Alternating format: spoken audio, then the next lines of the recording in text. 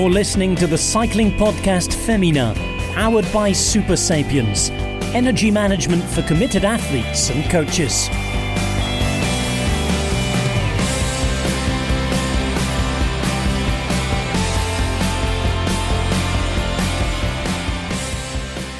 Well, hello and welcome to the cycling podcast Feminine. Do not adjust your sets. This husky voice is Rose Manny still. You haven't accidentally tuned into like a late night jazz show. So it's lucky that I'm with two of the most talkative people in cycling to do the heavy lifting, Orla Chenoweth and Lizzie Banks. Hello, how are you both? Hello. Oh, Lizzie, you got silent. Oh, you cruel. Well, no, I'm here. Very clever, cheeky monkey. I'm just going to let Orla do that. I was going to let Orla do the talking because she usually does first, and then she didn't, and then I didn't. So, we've had a bit of an awkward start to this pod, but don't worry, we're going to... So basically, by saying that you're both the most talkative in cycling, which is true... You threw me. I've thrown you both, and now you both want to pretend that you're not, even though we have been on this call like 40 minutes and haven't started recording yet because we were just been talking. We're too busy catching up, that's why. Okay, Lizzie, come on, tell us how you've been, what you've been up to. I've been pretty good, actually. I've been in Girona, actually, for a week at a very secret event, which I will reveal all on next week's Service Course podcast. Jeez. And it was really nice just to get a bit of sunshine on the skin, a bit of, some bare legs, some bare arms, get some more training in. So, yeah, all going smoothly. Very much looking forward to watching opening weekend this week. I looked on my weather forecast and it suggested that there might be rain, and at which point I got very, very severe FOMO. But it's okay. It looks like it's not going to be wet after all, but it might be windy. But we were going to talk about that later. But I'm very excited for the season to properly start. I feel like opening weekend is the proper start. We've got all of these kind of teasers, appetizers, amuse-bouche, and now delicious amuse-bouche. Though, delicious amuse-bouche. Let's not undersell how delicious the amuse-bouche has been. Yeah, they've been quite meaty, haven't they? They're almost ruining our appetite already. But there's nothing like a banging starter of Omnipet Newsblad to really get things underway. So we are going to be talking in this episode about those delicious amuse-bouches, which includes UAE Tour, Setmana Valenciana, Cadel Evans Road Race, which was a long time ago now, it feels. That was just after the last podcast that we recorded. And we got some great interviews coming up with Shirin van Anrooy, which you did, Orla, which is such a great listen. It's just like... Oh, she's fantastic. She's and also wonderful. Kool, who is super cool, I have to say. Super cool. It really did carry on that kind of late night jazz feel, because she's so cool when she's answering. She's very kind of laid back when she's talking, and I've obviously got this husky voice. I really like her. I'm a big fan. I'm a big fan of Charlotte Kool. It's really, really cool to see what she's doing. Well, so we're going to be hearing from both of those a little later on. But let's get on with it. Let's have the news roundup, Orla. Yes, we do have a lot to get through, don't we? And we'll start with the Cadel Evans Great Ocean Road Race, which was won by Loes Adergeest of FDJ Suez, ahead of Spratty. Now, I'm interrupting myself already, and I forgot to bring up the message because Amanda Spratt DM'd me to say very specifically, so she'll be listening to the podcast. So hello, Sprat. Hello, Spratty. No, actually, she thought Mandy was quite cute, but she was like, don't call me Amanda, please. Spratty it is, start to finish, all day long. Everyone calls her Spratty. And I think she'd be a bit offended if we went all formal on her and started calling her Amanda. So she was okay with Mandy, yes. But I think we just made that up, So it's Spratty. So I'm having to really fight against my instinct when naming people. I like to call people by their full names. I'm quite formal like that, so I'm going to fight against it just for you, Spratty. It makes me uncomfortable. Anyway, so it's Spratty it is. So Loes Adergeest won against Spratty. You may know Adergeest as the e-cycling world champion of 2022, a title she went on to successfully defend after this race. But this road win came less than a month into her first season at the top level of women's cycling, and she already has a Women's World Tour one-day race to her name, so that is quite remarkable. We've had a new Women's World Tour race as well, haven't we? in the form of the inaugural UAE Tour, where we had the chance to get a good look at both the SD Worx and DSM sprint trains. And Trek Segafredo continued their stellar start to the season. We'll be talking about all of this in a bit more detail, but we had a wonderful early upset of the early season, didn't we? Charlotte Kool, who we've been talking about, the former lead-out rider for Lorena Vivas, took the win over her newly departed teammate. That made it Team DSM 1, SD Worx 0. Harsh, of course, because SD Worx did an excellent job of leading out Vivas with Femke Marcus and Barbara Guashiri. But Kool got the jump on her from behind to win by a bike length and take the red leader's jersey. Stage 2 was a return leg of that early fixture, and this time the scores were settled, with Vivas returning to winning ways, Kool in second. And stage 3 gave us plenty to talk about, and talk I'm sure we will. The headlines, though, were that Elisa Longoborghini won the Queen stage with her teammate Gaia Realini finishing in second, and that moved Longoborghini up to the race lead, Realini moving up to second overall. And then in the deciding sprint match between Lorena Vivas and Charlotte Kool, if we are indeed pretending to keep football scores, Kool and DSM made it 2-1 in the final stage, with Lorena Vivas finishing in second. Once again, the overall win going to Elisa Longoborghini and her young teammate Gaia Realini finishing in second. And just a quick word there on Silvia Persico, who finished in third overall. She has a new role of leadership with Team UAE, and that was her first race with the World Tour outfit. So looking good for her for the season ahead. Then we had, again, plenty of talking points from the Setmana Ciclista Volta Comunidad Valenciana Femina. Elisa and not Balsamo, just the name of the race. That isn't just the most of the talking to be done in the talking point. I'm only going to say that title once because I haven't done my breath work today, so I haven't filled my lungs up properly, and that's as much as I can get out. Elisa Balsamo of Trek Segafredo won the sprint on stage 1. That was a bit of a repeat of her victory from last year, and she took her 20th pro win of that.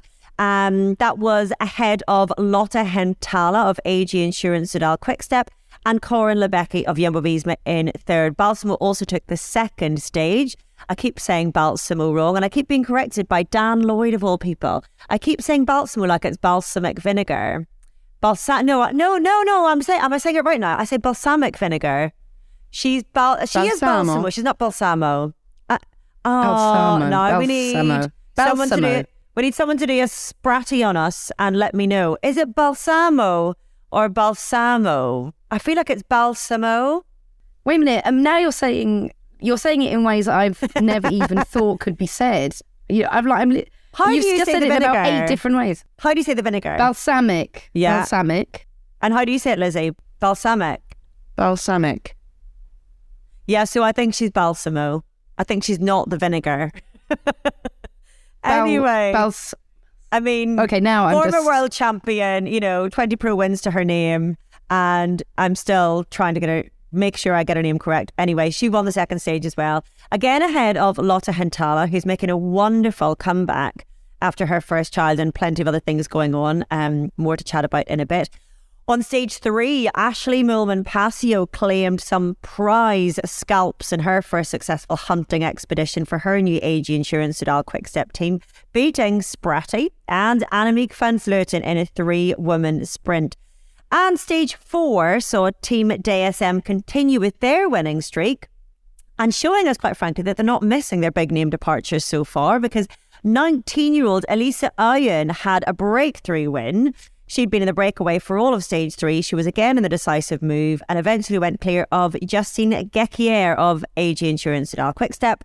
And that meant that Justine Gequier of, I'm not going to say the name again, Justine Gequier won the overall, taking the top spot from her teammate Ashley Mulman-Passio on the final stage, because she finished second behind Ayen in the 2-up sprint. Other than that, in other quickfire news, Marianne Vos, we understand, is to undergo pelvic artery surgery.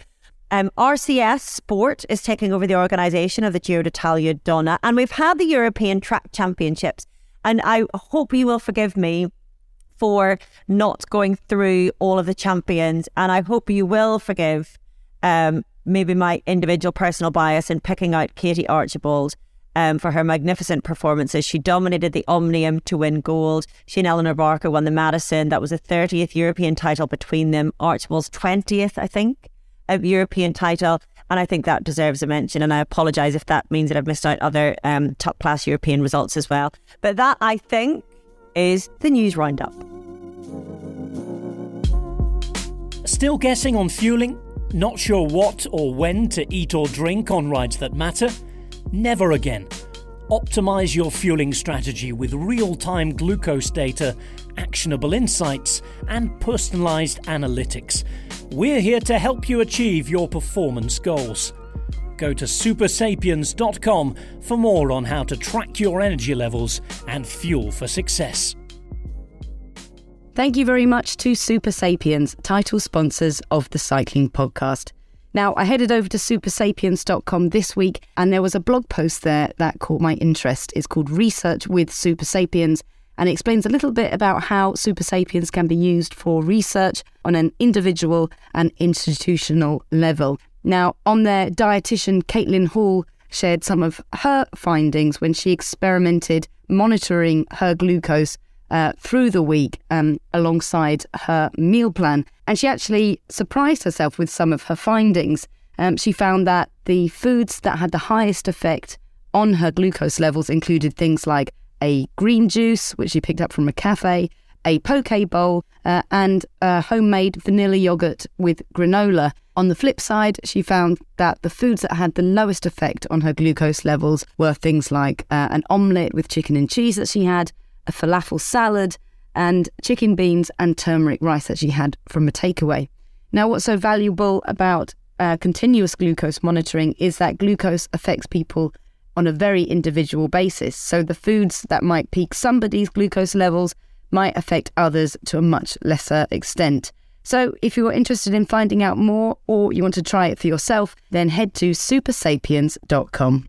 Now, it seems already, even for February, there's been so many interesting stories, potential comebacks, potential new rivalries coming out of the racing that we've already had. Have there been a particular moment or rider for you that has caught your attention? Yeah, there have been lots, actually, and it's what's made the start of this season so exciting. I do love how early the Women's World Tour has started this year. I feel like it's given a more weight to everything. And I feel like every year the narratives just become more important and more developed, really. I'm conscious of we start every year saying, wow, this is the most exciting year yet, but I feel like it is.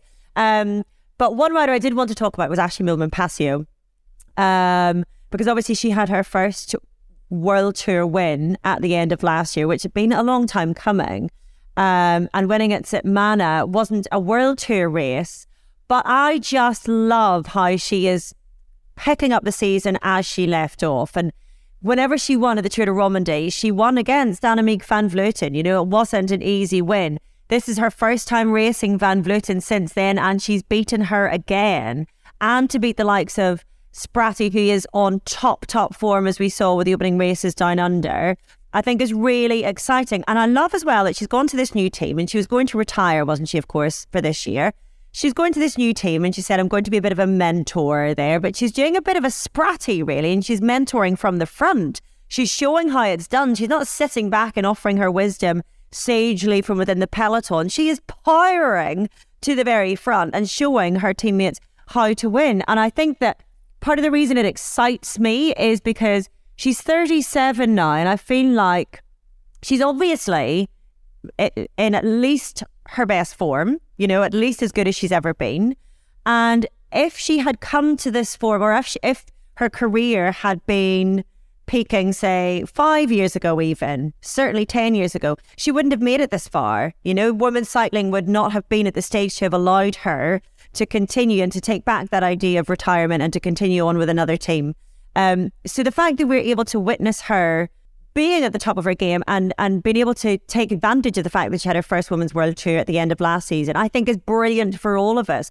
But certainly for someone like Ashley, who we all felt was so restricted last year in her role with SD Works, and she could have done maybe marvellous things, we'll never know. But she's got that freedom now, and hopefully she has the hunger from last year of knowing what she maybe could have done if she'd had a freer role.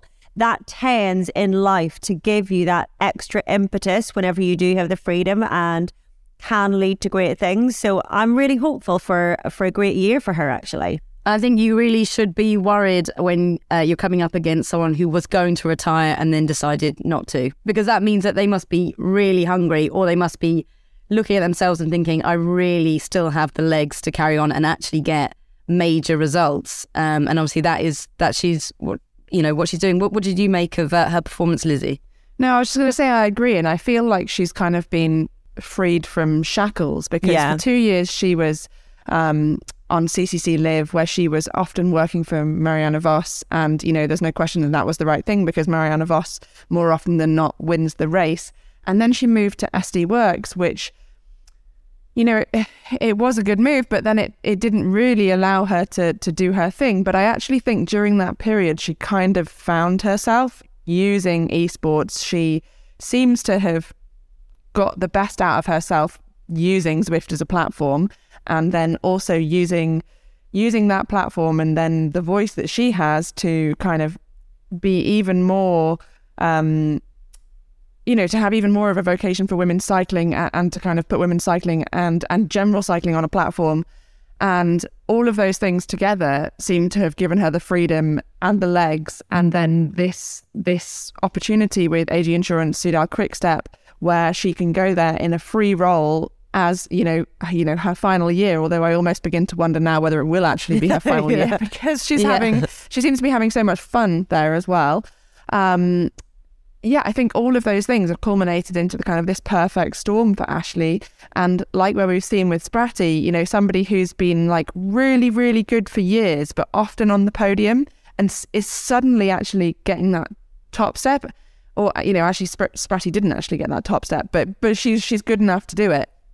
I just feel like both of these riders have been completely rejuvenated. But the interesting thing about Ashley in this new team is that there is just so much talent there, and talent that we haven't really seen before. And her teammate Justine, now you're gonna have to help me out here, Ola. Justine Gikier.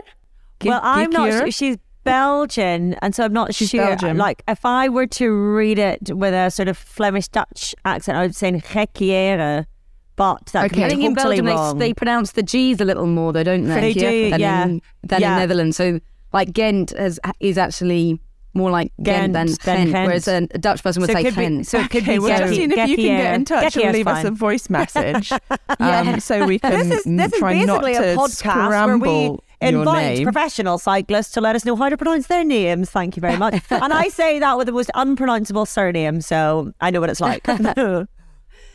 Well, anyway, her teammate Justine Geerkeke went in the breakaway on stage 4 and lost in a 2-up sprint against Elise Uyen, who is another name I can't pronounce and another huge talent coming through. But actually ended up taking the general classification by 1 second, and Ashley went into second. And it was just so exciting to see that team, a team that it's not a new team, because obviously they were riding as NXTG last year, but it's sort of like a reincarnation of this team, with Ashley coming in, and they've got a lot more budget now with, joining up with the men's Wolfpack and becoming the women's Wolfpack as well.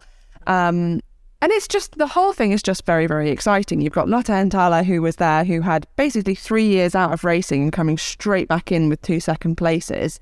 And I think all of that has just been really great for Ashley to be there, to be free, to be unshackled, to not have to fight for this leadership role, and to be able to do her thing in a kind of, exciting, unshackled way. I think it's great. I think it's great for the sport. We've got Ashley Moore-Passio and Spratty and Van Vleuten, and we've got all of them fighting against each other. But I'd say the other thing that I noticed at Setmana Valenciana, which I thought was really, really exciting, is that Kim Cadso, the young rider who's just come in, Kiwi rider who's just come into Jumbo-Visma, so she was actually climbing. She was the only other rider who could keep up with Spratty, Van Vleuten and Moorman-Passio on the Queen stage of Setmana Valenciana. And she wasn't able to keep up on the descents. This is her first year in the World Tour. She was riding for British UCI team Torelli last year. but that told me that she is a massive, massive climbing talent and somebody to watch out for, especially on the, the purely uphill stages. And once she kind of gets her teeth into the downhills and kind of learns those skills a bit more, she is definitely one to watch for the future. And I think that Jumbo-Visma have done a really good job of signing her there, because they didn't have a pure climbing talent until now. And in her first race with the big hitters, she has very, very clearly got the legs. So it's really exciting. It's interesting, isn't it? Because I do wonder, we're talking about, Ashley Moolman and Amanda Spratt and, bringing on pure climbing talent. And I do wonder a little bit if Spratt and Moolman's rise recently is partly also due to the development of women's cycling, that there are more opportunities for them, because there are, more regularly. There's always been the odd high mountain stage, but now there are a lot more longer climbs, longer ascents, bigger mountains. So perhaps a little bit that kind of the nature of the racing is kind of catching up with more parkour where they talents, talents that they have. But also, I think we also get to see riders specialising a little bit more now than we used to. And, it doesn't feel that long ago we were talking about the best women's female riders had to be the best all-rounders. They had to be good at everything. And there was very little room to be, unless you're maybe a sprinter, but you had to be good at everything. And I think it's brilliant now that we can see riders specialising more and more in climbing, in sprinting, or in the, the grippier races, but just having that segregation a little bit more. It just speaks to the maturity of the sport. Yes and no, but we still see, you still go to a race like Omloop and you still see, Van Vleuten, Niewiadoma, it's and some, some of the flatter classics as well, maybe even in Ghent, but maybe perhaps less so in Ghent now, where in the men's side you would see the heavy riders going to that race, and now you still see the climbers, you still see Niewiadoma, you still see Van Vleuten, you still see Vollering in those races. You've got Pogacar winning classics as well. We see. As I was saying that, I was thinking that Pogacar is the exception, but he is. Yeah, he's the Superman. He's the Marianne Vos, isn't he? He's the, I guess he's not the Marianne Vos, because Marianne Vos is not a pure climber, not kind of a more the Annemiek. What is he? Maybe. I don't know. He's the Annemiek. Yeah, he's the Annemiek. Yeah, but it's funny you mentioned Omloop, and we all talk about it, but Omloop is one of those really unpredictable races anyway, isn't it? And that's what's beautiful about it. Any kind of rider almost can win on any given day, depending on how the race pans out. But as you've been looking at the weather forecast, it could depend on how the wind pans out as much as anything else. But I'm jumping ahead of ourselves here. I'm going to stop you there, Orla, because we're going to look forward to Omloop at the end of the podcast. And if I don't stop myself, I'll just wax lyrical about it for the next 30 minutes, and then it'll just sorry, I'm teasing. It'll just be a soliloquy to Omloop at Nieuwsblad. Survivor 46 is here, and so is On Fire, the only official Survivor podcast, and we have a twist this season. The winner of Survivor 45, Dee Valladares, will be joining us every week. We're going behind the scenes of the biggest moments, the how and the why things happen, and the strategy and analysis you can only get from someone like me, a Survivor winner. Listen to On Fire, the official Survivor podcast, wherever you get your podcast. Hey, it's Kaylee Cuoco for Priceline. Ready to go to your happy place for a happy price? Well, why didn't you say so? Just download the Priceline app right now and save up to 60% on hotels. So whether it's Cousin Kevin's Kazoo Concert in Kansas City, go Kevin, or Becky's Bachelorette Bash in Bermuda, you never have to miss a trip ever again. So download the Priceline app today. Your savings are waiting. Go to your happy place for a happy price. Go to your happy price, Priceline. Absolutely loved the dynamic between Lorena Vivas and Charlotte Kool, and I think we're going to talk about that in a bit. But I had the chance to watch stage 3 live as I was cooking my dinner, my kids' dinner, and I loved watching Elisa Longo-Borghini and Gaia Railini heading up that the Queen Stage climb and Jebel Hafit. Yes, thank you very much. Now, what really, really interested me is obviously as we're watching it, we're all thinking the same thing, aren't we? We're thinking that Elisa Longo-Borghini is going to gift the stage to her younger teammate, Railini, Longa Borghini is going to take the race win and Realini will get the stage win. And they're sort of chatting to each other and laughing and looking really relaxed. And that looks like it's going to be the plan. They sort of join hands or arms. I can't remember which it was. And then Elisa Longa Borghini crosses the line first. And I did what any decent cycling fan does. I went immediately onto social media to gauge the outrage, as indeed there was. But I found it really, really interesting because I think I struggled to get outraged by anything like this anyway. But, we all learned in the post-race interview that Longa Borghini had been instructed. It was team orders, that they'd done the calculations, and it was team orders that Longa Borghini had to take the stage win and couldn't allow Realini to take it. Now, gifted is so disrespectful because Realini had an amazing day and would have fully deserved that stage win. It wasn't a gift, it was a decision between the two of them as to who was going to be taking the stage at the end of it. But until we found out that it had been team orders, there was this outrage about Elisa Longa Borghini and how dare she have the audacity to be in a position to win a stage and to not hand it over to someone else. And I find that all of this quite amusing, to be perfectly honest. And Lizzie, I'd be really interested in your take from within the peloton and what you thought of the whole thing. Certainly, whenever I saw that it was team orders, for me, fair game, fair enough. They are there to win bike races. Elisa Longa Borghini is in the position she is in because of years and years and years of hard work. She deserves to be in that position whereby she's given the best chance possible to win the overall. Yes, great if Realini can get a stage win along the way and you can spread it amongst the team as well. But you don't automatically expect that, I think. And we shouldn't automatically expect it. And it's when we talk about these unwritten rules of cycling, the rules are somebody wins. The rules are somebody wins. And Elisa Longa Borghini and Trek were going for Elisa for the overall win. That's their aim. And you've got to put that first. That has to come first, because whenever we play silly buggers too much sometimes, and then the cold, hard racing goes out the window. I want to see a race that's done properly. And then if you can sort of gift, if you like, share out stage wins amongst you, then brilliant. But if you can't, then team orders are team orders, I think. Lizzie, what was your perspective? I think it's stupid.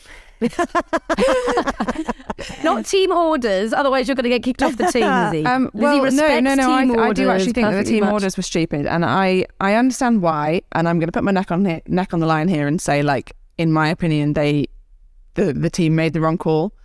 And I know why they were making the call, because they would have been looking at, I actually feel kind of sorry for Elisa Longa Borghini, because she would have, there was a lot of stick out there on the internet. Yeah. And she said in her interview that they were going up the climb and she said, Gaia, you're going to take the win. And then the call came from the team car saying, Elisa, we've made these calculations, and I don't know what calculations they were, because, yeah, whatever. The calculator is maybe broken, or, no Wi-Fi or something, I don't know, for the brain. Well, we should say, like, the other stages were flat, weren't they? All the other stages were sprint stages. It's not like they were other climbing stages. The other stages were flat. Persico was a minute and 11 behind, and maybe they didn't know exactly how far Persico was behind, but it was clear that, they were still going to have the gap. And if Gaia Realini took the win, she was then going to go into the lead position on GC. So it wasn't about, in my opinion, it wasn't about the overall win of the UAE Tour. It was about the overall win of the UCI World Leaders jersey. Okay. And I think that's what they were looking for. They were looking for the points for the future, for the overall lead of the women's.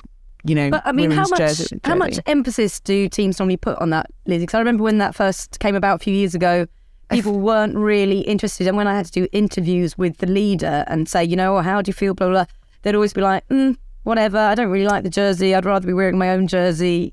It wasn't it would never have been a target a few years ago. I think it varies between teams.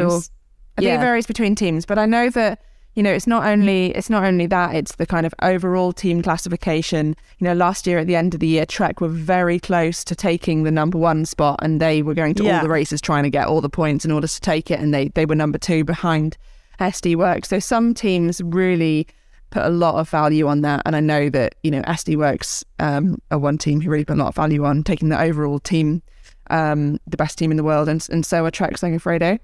And I think also for Trek Segafredo, having that overall leaders jersey is very important. And actually something that I don't know that I probably should have checked up on is when you're taking the overall team, the best team classification, is whether it's the overall points for the whole team or whether it's the best riders. And now as I'm talking myself through it, I realise that is actually just the points for the whole team, rather than it used to be this thing where like the 5 top point scorers would be the ones whose points contributed towards it, and in which case that would make sense for Elisa Longo Borghini to take the points. But in this situation, I feel that, you know, for Trek, not only would they have basically avoided a media shitstorm, it actually would have created more positive press to have Gaia Railini winning the stage and then also very likely taking the GC than if Elisa Longo Borghini had done it. And it would have been such a big story for Gaia to win. Not just such a big story, but also, you know,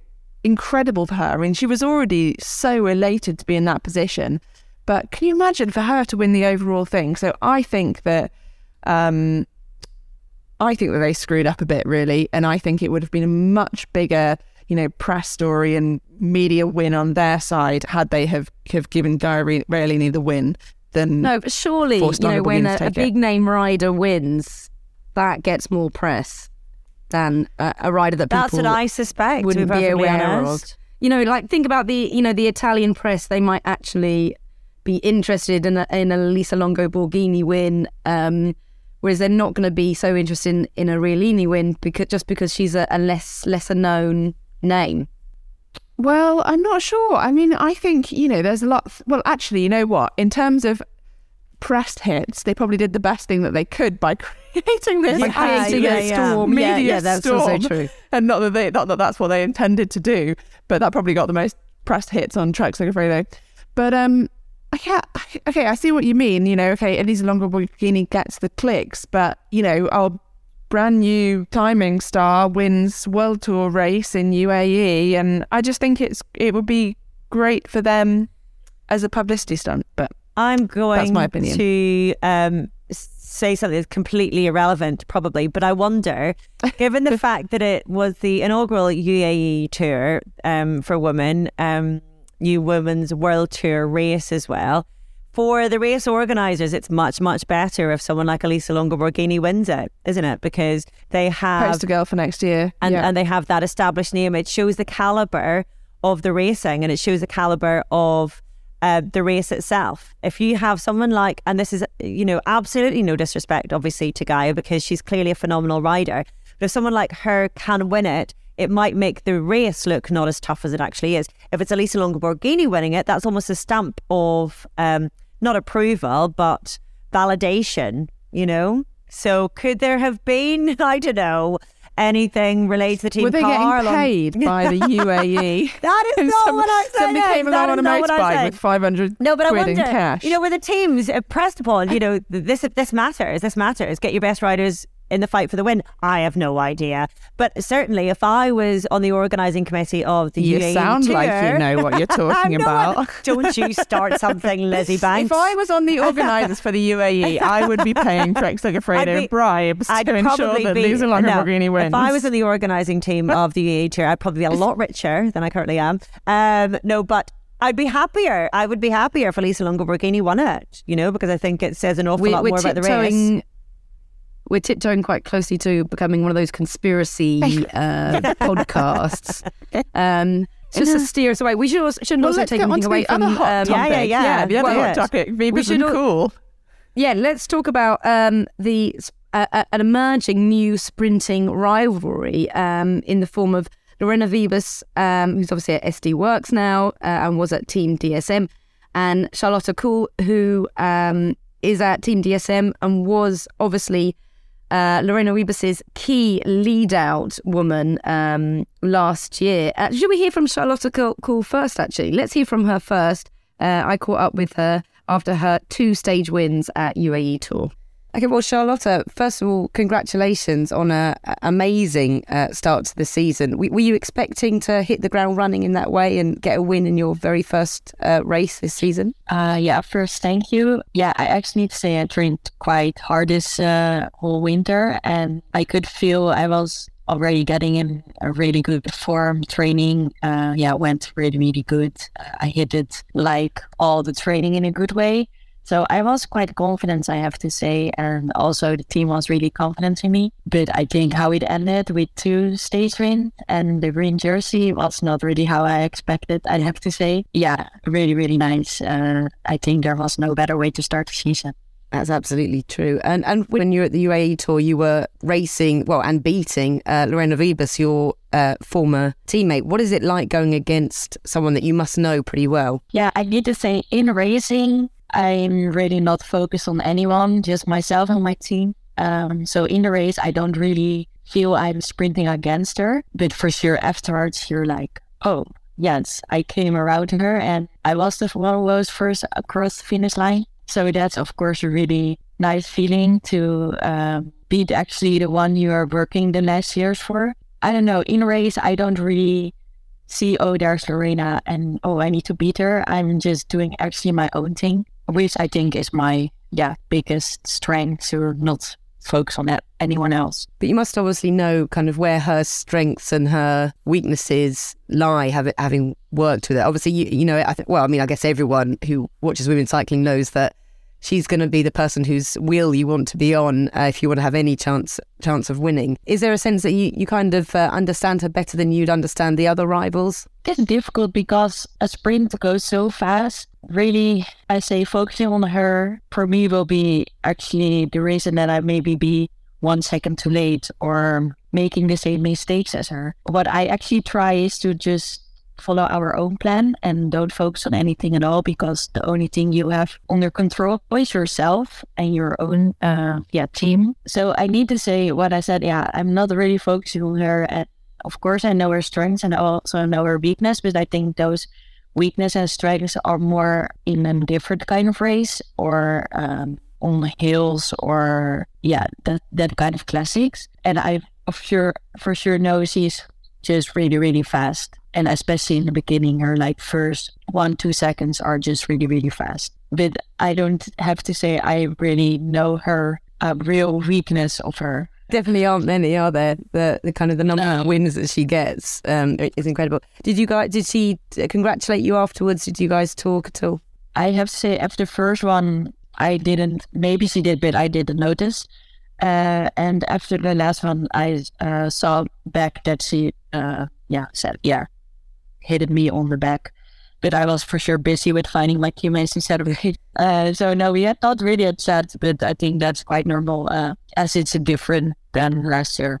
Yeah, we're really rivals now. Yeah, massively. And how has it been becoming the lead sprinter for the team?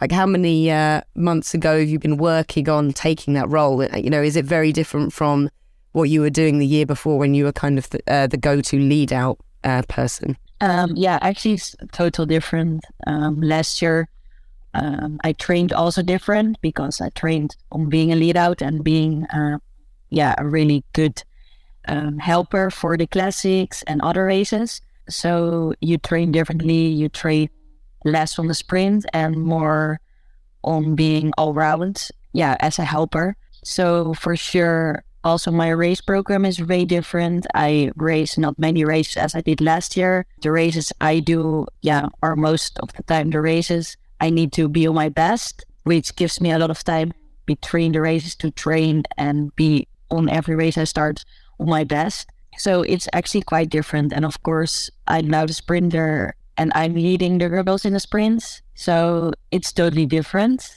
but I really, really like it. Of course, last year I did Giro also sprinting for myself. I really missed that. And I really realized it when I did the Giro, that I was sprinting myself, how much I missed it and how much I like sprinting myself, actually. And did it come from the team? Did the team say, you know, Charlotta, next year, you know, we want you to be our number one sprinter, or was it kind of a more natural thing than that? No, I think, of course, when we knew that Lorena would leave us, they came immediately, of course, that they really trusted in me as a sprinter. So that gives also a lot of confidence. And I think also, the races I could do sometimes when I got my own chance, was already a step towards this season. So I think the team handled it pretty well, giving confidence and giving chances to prepare me for this season. So that's actually how it went. And does that come with any pressure? Because obviously, I mean, you were only in your first year with the team last year. Does it come with a certain amount of responsibility, being the person to be going for the win? No, I think the years before I was riding for next year, and I was also always there, the finisher. So I was quite used to it. And I need to say, I think I'm quite good with the pressure. I always have the feeling no one can give me the pressure that I give myself. So no, I think the team knows, and I know that I can handle the pressure pretty well. For sure, it will be different if you be the favorite for a lot of races. But for now on, I'm quite chilled about confidence, and I think it's in compliment instead of pressure. So that was Charlotte Kool. What do we make of this? I did say to her actually at the end after we stopped recording, I'm sure you're already a little bit sick of answering questions about sprinting rivalry and Lorena Wiebes. And she said, no, it's fine. I understand it. I like it. Yeah, I love it. Of course, you're going to love it if you're winning. People are looking. Exactly. And I did say, it has been a little bit, it's great to have a star sprinter like Lorena Wiebes, but when she's just winning all the time, you kind of miss having a rivalry, one of those great sprinting rivalries. You miss, not knowing who's going to win at the end of the day. So that is what hopefully this year might happen. Lizzie, do you think that might happen? Do you think Kool versus Wiebes might become the kind of standout sprinting rivalry? Kool and Wiebes. Yeah, absolutely. But Wiebes. But going back to conspiracy theories, I've just noticed that on our little Zoom podcast, which is how we're talking to each other, Rose is actually labelled as Lionel. Dun, dun, dun. Take off that mask, Lionel. All of that talk about a husky voice and laryngitis, we see you. I would have got away with it if it wasn't for those pesky kids.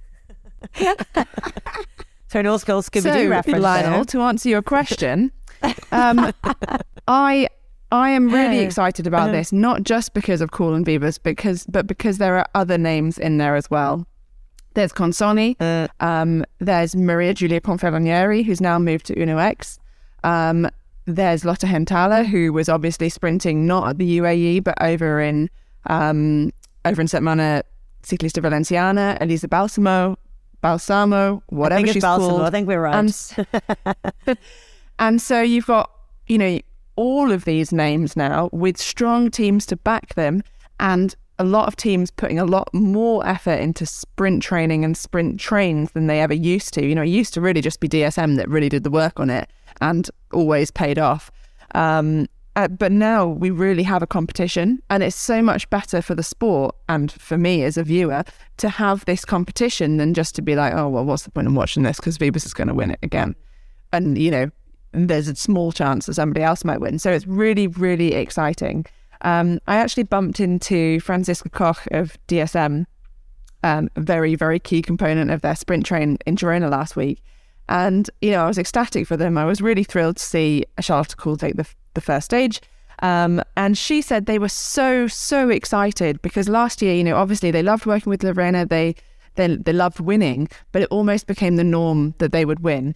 And so this time, they knew that there was a chance to do it, but on stage one, when they actually pulled it off, they just couldn't believe it, and they were just so ecstatic about it. And that excitement, enthusiasm is infectious, really. So, I was thrilled for them, but also just so happy to see the other people coming through, and Consoni, of course, at UAE this year, coming over from Valcar. So excited to see what she can do there with, Bastianelli and plenty of other lead-out riders to help, and other sprinting options too. And Orla, it's great for DSM as well, isn't it? Because they've had a few... Well, obviously they had a really great winning year with Lorena Wiebes last year, but before that they had quite a bit of... if the win wasn't coming from Wiebes, the win probably wasn't coming. And, they they used to be such a force. Obviously, they were formerly like the Sunweb team. So it's kind of nice to see them picking up wins already this season. Yeah, it's brilliant for them, and it bodes incredibly well whenever you look at a team that's going to lose a superstar winning power of Lorena Vibas, and you think, well, how on earth or how long is it going to take to rebuild after that? And boom, boom, they're at it already. I mean, it's absolutely incredible. And you've got, Elise Owen winning at St. Mana, and she's 19? Is she 19 or 20? She's 19, and she wasn't even the youngest rider on that team, on Team DSM riding. So they've got an incredibly young team that is winning already. I mean, that is going to puff up the chests right, left and centre, isn't it? It's going to give them so much confidence because, they're not taking wins against B-rate sprinters, especially Charlotte Kool winning against Lorena Vibas. I cannot imagine what that is going to feel like, because you're no longer in service for someone for a start. So you've got your own opportunities to sprint, but then comes the responsibility and the pressure and the stress and the questions and the self-doubt. Can I do it? I'm a brilliant lead-out woman. Can I beat the best in the world? Well, she can. She's done it already twice. I mean, it's absolutely brilliant for the morale of that team. And as Lizzie says, what it says to all of us about the sprinting talent on offer this season is absolutely brilliant. But for me, I'm personally really excited for Team DSM because it means that they've got their shizzle together already, which is brilliant. And I think the important thing for her as well was not that she just won stage one, because some people were saying, so on stage one, it was around 3 kilometres to go when Lorena Vibas had a crash and actually came back and still managed to take second. So some people were saying, well, it was a bit of a fluke, which I thought was absolute rubbish. But then on stage 4, Kool won again, and she absolutely fired herself like a rocket from the back, well, not from the back of the bunch, but if you watch the video of really where she came from and how she took that win, it was incredibly impressive. She just fired herself in the final sprint. Consoni came around and took second, and with Vibas actually taking third in the end, so it really backed it up as like she is the one to watch on this fire season. Kool is on fire. I just realised that was quite nice. Oh yeah, well, thank you. I think we'd probably improve on that, couldn't we? Yeah, you can edit that out. No, I mean, yeah, it was like the nature of her win, as you say, Lizzie, was phenomenal, because to be on the wheel of Lorena Vibas and to be able to get around her, I mean, it's one thing to be on the wheel of the best sprinter, but to then out-accelerate them to the line is really showing like otherworldly levels of power that she has. And also, when you get up close to Lorena Vibas, this is probably going to sound really weird, but she is like Bruce Lee. She is like... she's stacked. She's really stacked. She's stacked. She's like, just when you she's see, you can literally see how pure powerful muscle. she is when you look at her. No, she really is. And, we, at the end of the day, we're women. Like, we're women, we're not men. We have a higher fat content, in our body, naturally. And usually our legs have a bit of fat on them. But Vibas, honestly, she has just like absolutely 100% pure muscle. I'm like kind of scared. But I'm also a really big fan of hers, actually. When we spoke to her at the Women's Tour in 2020, and she was great. She'd won stage 4 or 5, whatever it was. And she was so nice to speak to after the finish. She was so gracious, really happy to give us her time. And it's funny because, her demeanour as a sprinter was very different to her demeanour as a normal person. And I really liked that about her. I found her very endearing, but I think to sprint against, just absolutely terrified. The cycling podcast Femina is supported by Science in Sport. Science in Sport, fueled by science. Thank you very much to Science in Sport, sponsors of the Cycling Podcast. We all know by now that Science in Sport use world-leading research and innovation to formulate products that are evidence-based and that truly impact performance. But they also taste pretty great too. How about this for a menu? Banana fudge energy bar, strawberry and lime beta fuel, or how about this?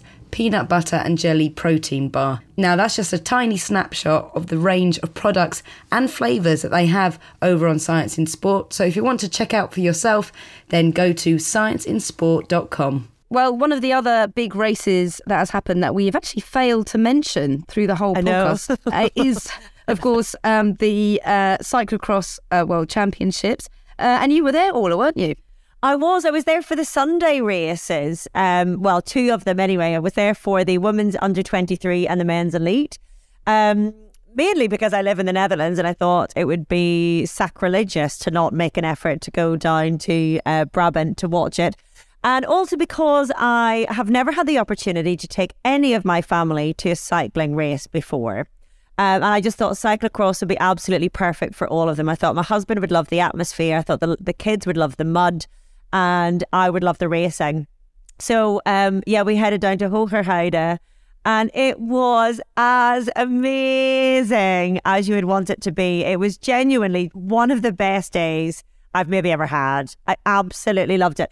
Partly because the kids loved it so much, but partly because of Sharon Van Anrooy. Well, there are actually two main reasons that I loved it so much. One was Sharon Van Anrooy.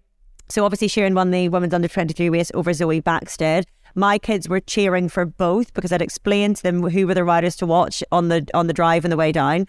And they were big fans of Zoe already because they knew what she'd done across different disciplines. And Sharon being Dutch was a big thing. So anyway, they were both cheering on Zoe and Sharon. But I mentioned the fact that we managed to get accreditation. We didn't get it in time for the women's under 23 race. So we were I was going to say, actually, Ollie, you should have said there was three things that were so great about your trip. The third one being, if you listen to the Babble ad earlier, the parking. I got a parking spot right beside the entrance. That was the first highlight. I'm not going to lie. It was genuinely, it put me in a brilliant mood for the rest of the day. Then for the women's race, we didn't get the accreditation yet. So we managed to have the kids on our shoulders right beside the start line, but they couldn't see very much. And then during the race, there was a massive screen beside us. And we were sort of craning and straining to watch between the screen and over people's shoulders. So my son was cheering on Zoe and sort of jumping up and down in his little wellies, sort of timing the jumps with the beats of his chant, go, jump, Zoe, jump, E, jump, go, jump, Zoe. I mean, on a loop. It was nonstop. And then we managed to get our accreditation just as Sharon was finishing her media interviews. And so we were standing at the end of the mix zone and I was chatting to someone from the UCI and she said, would you like to chat to Zoe? Now, obviously, I'm there as mum. And I didn't even think I could chat to Sharon rather.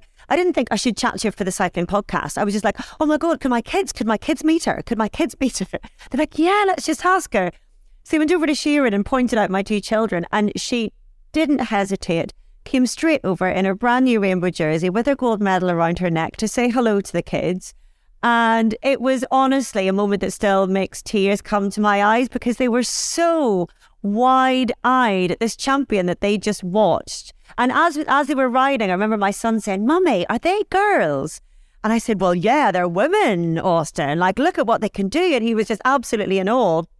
So anyway, meeting Sharon was such a highlight. And my daughter talked of literally nothing else for the next week and made me email pictures from the day to her teacher the next day so she could go into class and talk about the World Championships and what Sharon had done and how amazing Zoe was. And it was just incredible. And sorry, I'm telling the story very long, but I also wanted to say the impact of these things. So my son, who we've been trying to get to ride his bike by himself for a year now, the following weekend just got on his bike and just went because he'd seen them do it.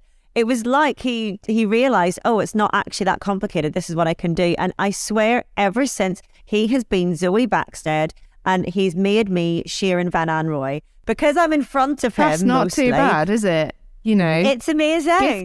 Gifted a world championship title. Don't complain. Yeah.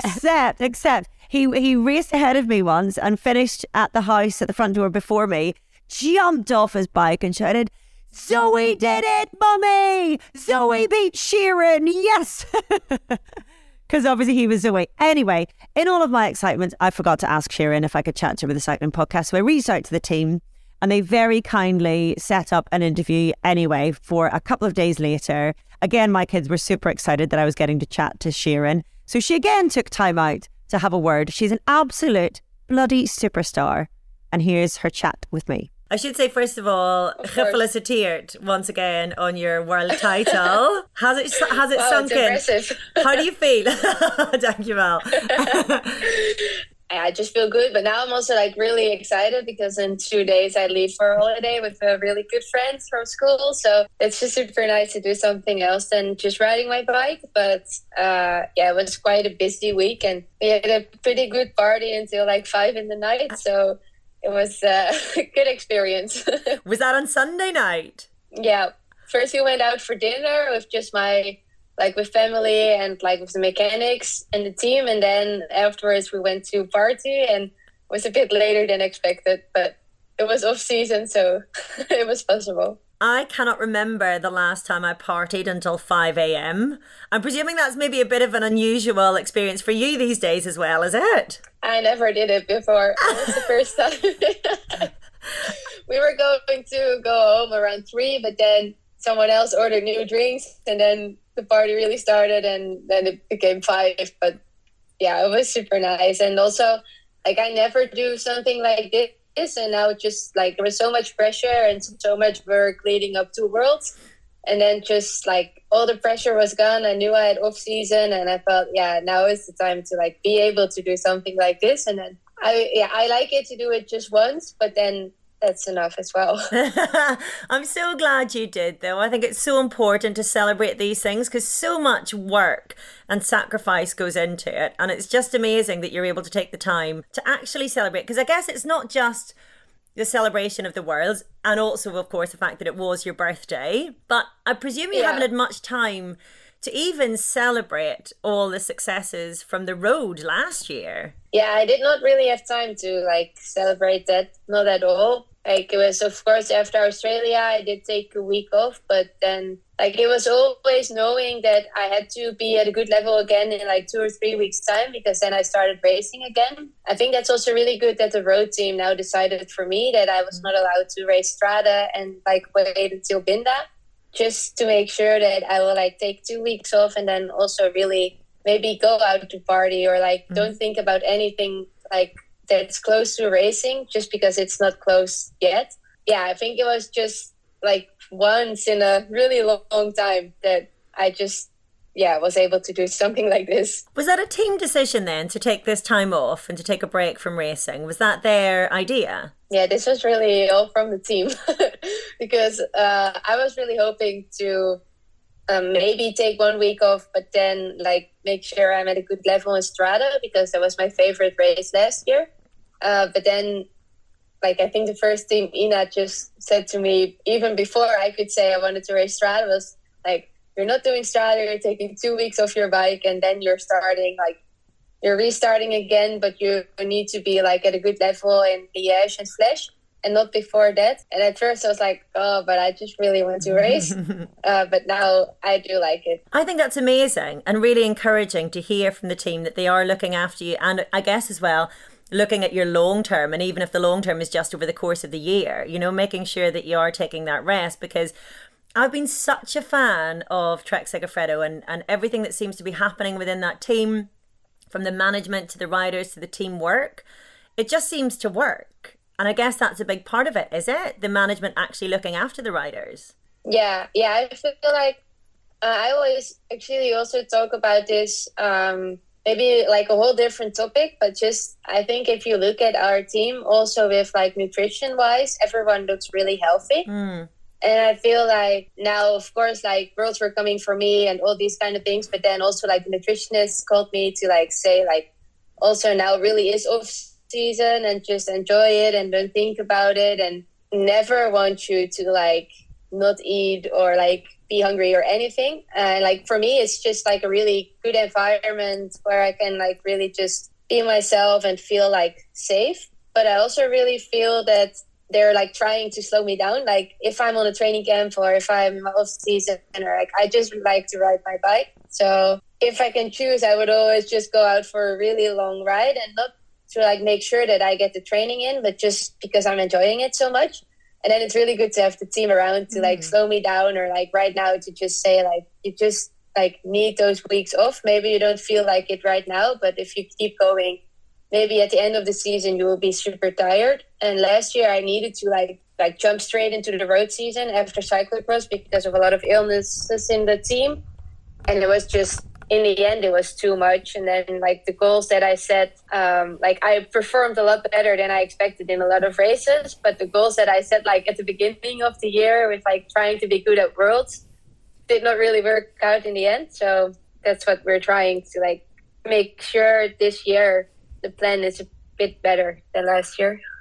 Yeah, it feels like that's really progressive. I do want to ask you about the Worlds in a moment, but because we've been talking about last year, it was it felt from the outside like a real breakthrough year for you. And I felt like we were talking about you all the way through the season. Did it feel like a big deal for you? Did it feel like that was almost your coming of age, like your arrival, if you like? Yeah, I think so, yes, because I did not really realize it until like I think halfway the season, and maybe actually only after the season when I started like talking about the season myself.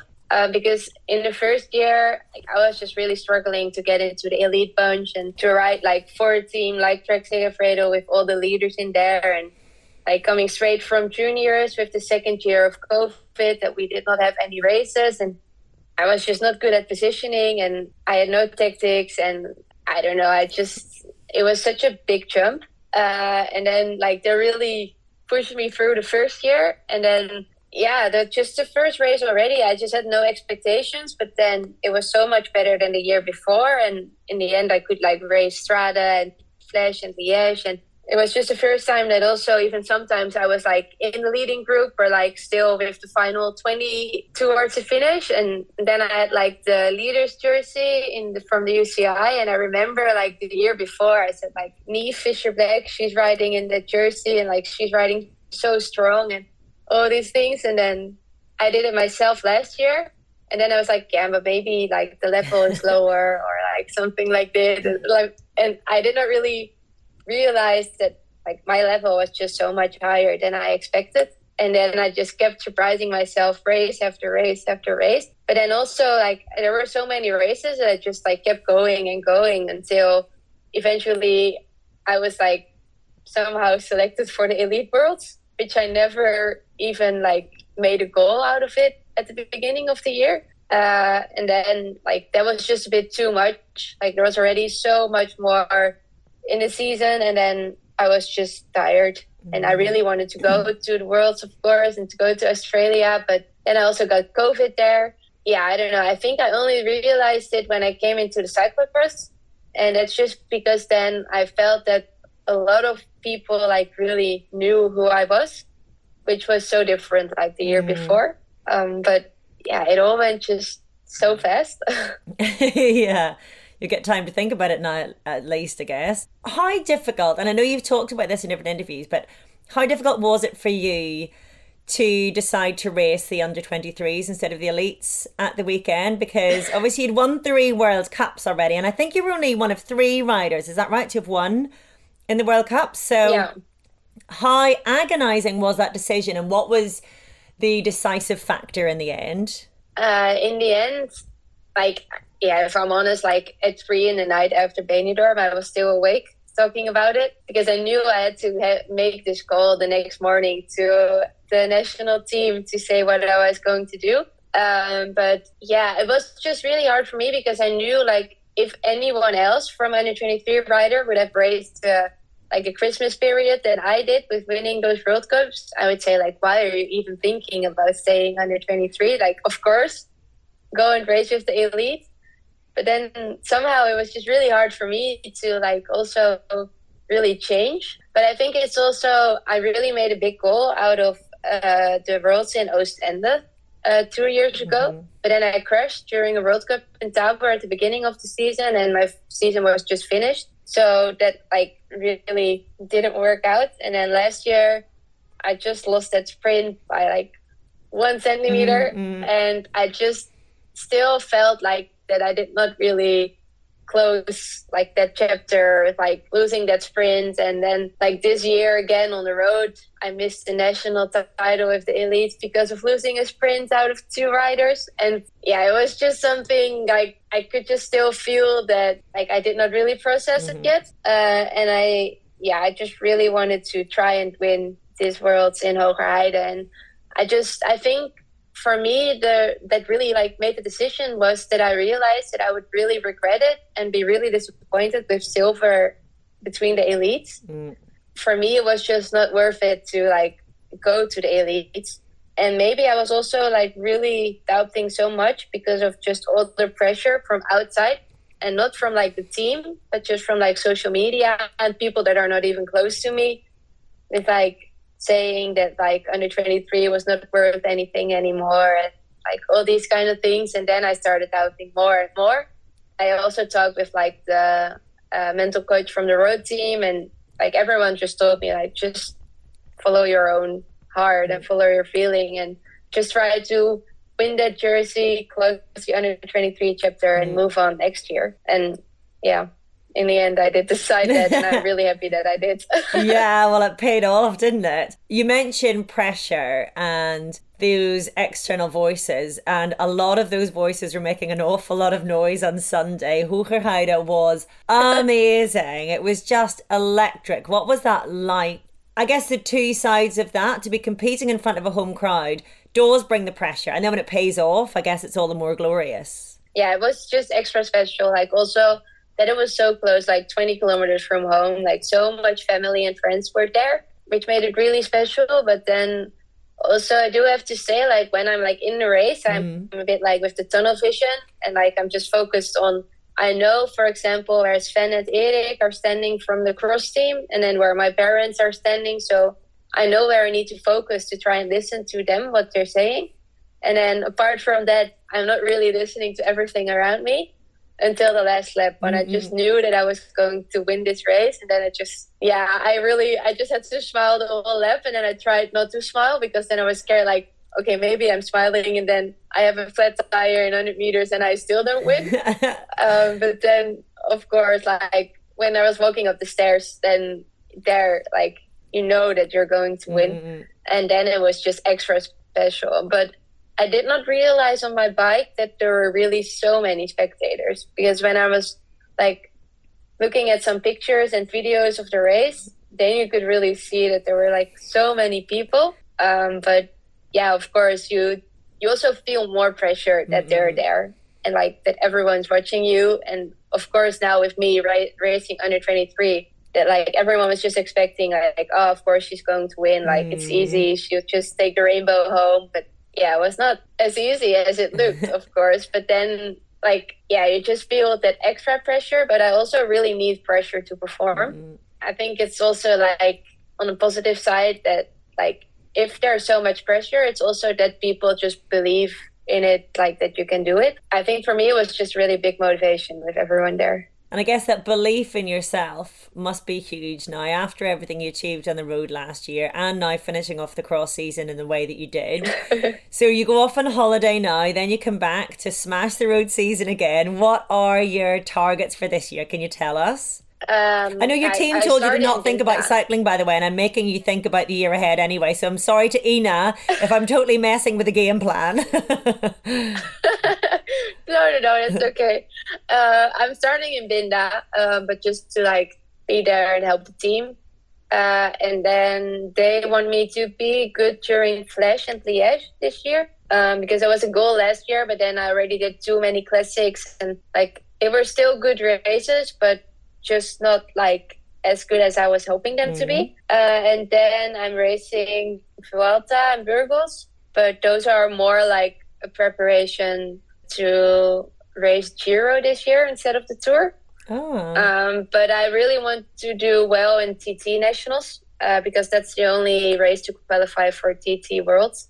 And for me, time trial is still a big goal. But then like the most important weeks will be like TT Nationals, Road Nationals, and then the Giro. The way it looks right now is that like I'm a bit more of a free roll in Giro, that I don't have to work for Elisa or Amanda. But yeah, we do have to see, of course, how the season goes. But if it's a bit according to plan, then I can like discover a bit more what I can do in like a stage race, which would be really nice. Like they did tell me like maybe the tour, but then you really need to like work again for the team. And then I was like, yeah, but then for me, the Giro would just be a really nice experience to just also learn more about myself as a rider, because I still feel that I have so much more to discover on the road. Last year, a lot of times I was riding there, but I had no idea what to do. So yeah, I think the most important for me this year is to try and like show the world that like last year was not just a 1 year thing, but like that I can keep that level. And I hope, like, of course, I made a really big step this winter. So I hope that I make a big step on the road again. But I just really want to at least perform the way I did last year. Well, that was Shirin van Anrooy of Trek Segafredo. We have to wait, as she said, a few more months even to see her, or maybe a month. I can't even remember where we are. No, month and a bit maybe, to see her when she comes back in a supporting role at Binder before doing the Ardennes Classics. But we're getting way ahead of ourselves because we actually got the beginning of the Classics, the start, the big meaty, keep talking about meaty things, the big European start of the Classics is this weekend. At Omloop, and as you kind of teased us earlier, Lizzie, we're expecting bad weather. Well, no, we're not. Well, I was hoping that we were expecting rain, and I would have had very, very big FOMO if we were. But actually, it looks like it's probably going to be dry, but it might be a bit windy, which is really, really exciting. And there's a lot of sections of crosswinds, so. You know, when the race really kicks off, when it hits the Molenberg, you go across there and it's just like absolute hell getting into this tiny, like 1.5 meter wide climb that's absolutely viciously steep, and you go over the top and then you're just hanging on for dear life, and then there's the crosswinds and then bam, down, tailwind, bam, hug a hook, bam, bam, bam. So yeah, it's... You make it sound like hell, and yet you look so excited about it. I mean, it sounds horrific. Oh, it's so good though when you can. It's so bad, but it's so good. Yeah, it's better when you just, you know, I guess it's good when you watch it from the sofa. But it's exciting because it's going to be. It looks like it might be windy enough to have a bit of an impact on the race on Saturday, and there are a lot of crosswind sections. But I actually think because of the direction of the race, it might favour a bunch kick, maybe more than a small group, because there's kind of a headwind at the end and a cross headwind at the end, and there's quite a big crosswind section after the Muur. So we'll see what happens, but it's going to be the first outing for Kasia Niewiadoma, for Demi Vollering, and I mean it's the first real outing for the whole peloton really, but there's a lot of riders who we've not seen race yet, so pretty excited to get things underway and really see what everybody's made of. Well, it'll be interesting if it is a bunch kick, Lizzie, because it hasn't been a bunch kick hardly ever really before. It's normally kind of a solo or a two up late break that kind of gets away. And we should remember, Orla, shouldn't we, that this the Omloop was where that fantastic image of Annemiek van Vleuten and Demi Vollering sitting in Van Vleuten's wheel and just gasping for breath and not able to get around. Obviously, Van Vleuten comes here as defending champion, but what are you looking forward to, Orla, about the racing getting started, getting underway this weekend? Oh, absolutely all of it. I cannot wait. It's actually come down to 4 reduced bunch sprints, 7 winning breakaways and 5 solo victories, apparently. What I'm most looking forward to is the fact that it is the first big showdown of the season, because we have had our appetites well and truly whetted so far already. We've been talking about our delicious amuse-bouche.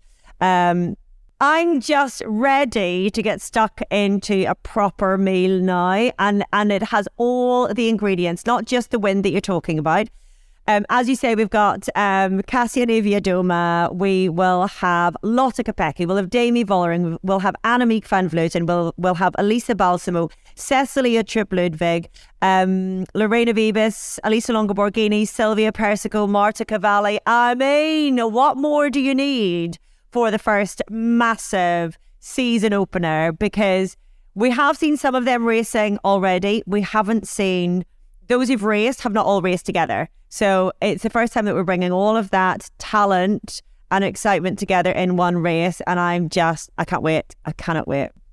Now, I have to say, I think actually at the end of last episode, I said we'd be talking about Omloop would have happened and we'd be talking about Omloop. But I can promise everyone that next time we have a Cycling Podcast Feminine, we will actually be talking about what happened in Omloop. But also we've got Strade Bianchi just around the corner as well, Ronde van Drenthe and Binder. I think we'll also be able to get all of those in next time, which is crazy because I thought we were kind of a little bit light on racing. We were going to be a little bit light on racing for this one, and it's just been sensational so far. So there's plenty to look forward to.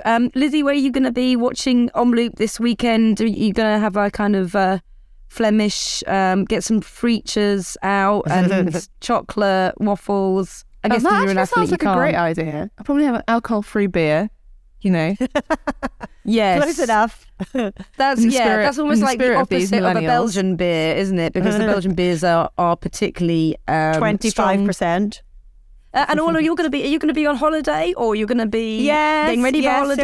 So I'm missing out on the first 2 races of the year in terms of Eurosport GCN coverage because I don't get very many holidays with my family these days. So I booked ages ago. We booked to head off. We've got 4-year vacancy, which is spring holiday midterm really for the next week. So I'll be on my way to Austria on Saturday for a 1-week holiday with a family and some friends of ours.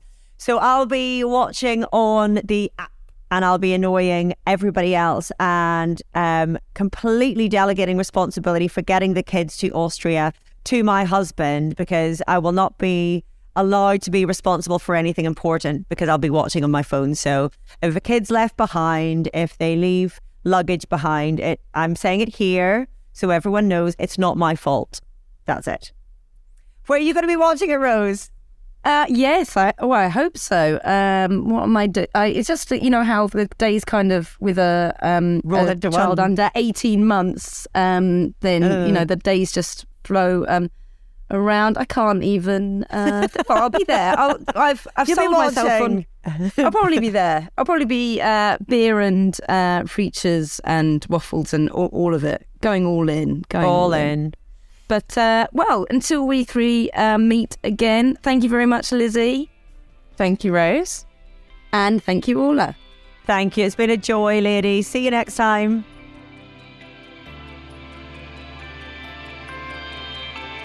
The Cycling Podcast was created in 2013 by Richard Moore, Daniel Freeb, and Lionel Burney.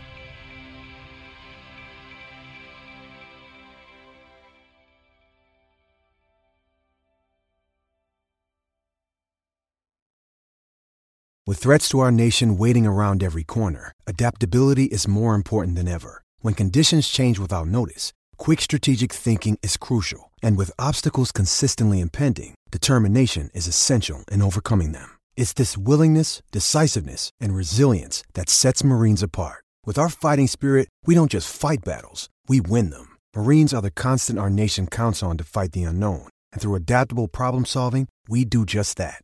Learn more at marines.com.